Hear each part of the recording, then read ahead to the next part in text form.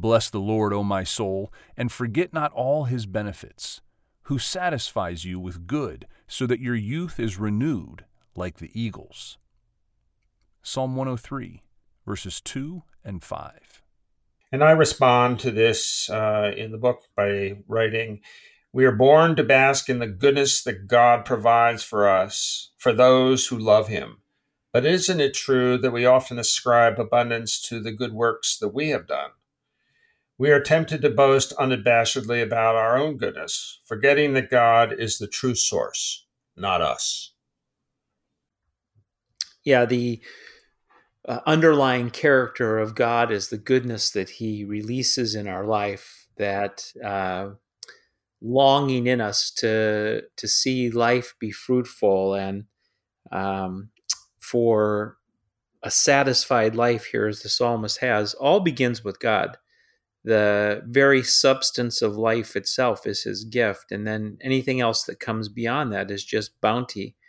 And the psalmist celebrates the goodness of the Lord here, bringing out that youthfulness like an eagle. Yes, this reminds me, I was thinking while you were speaking, that God knows us when we're an embryo. He loves us even before we're born. And so I go to Psalm 139 that opens with, "O Lord, you have searched me and you know me. You know when I sit down and when I rise up. You discern my thoughts from afar." And and then he goes on to say, for you formed my inner parts. You knit me together in my mother's womb. I praise you, for I am fearfully and wonderfully made. Wonderful are your works. My soul knows it well. Yeah, there's so many great scriptures that way. The call of Jeremiah, it says, "Before I formed you in the womb, I knew you. And before you were born, I consecrated you and appointed you a prophet to the nations."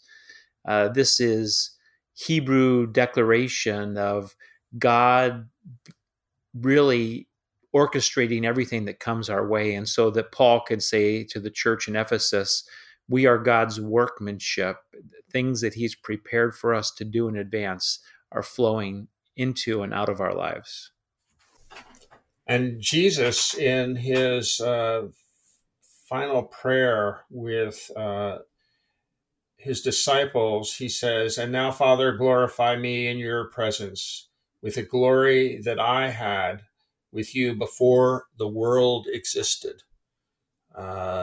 Embodied in him is the eternal presence of God. And I think all of these things we have quoted from, run throughout the Bible one way or the other, that we're not prisoners of time, but that Jesus came down from heaven, from the Father, and he's going to return to heaven.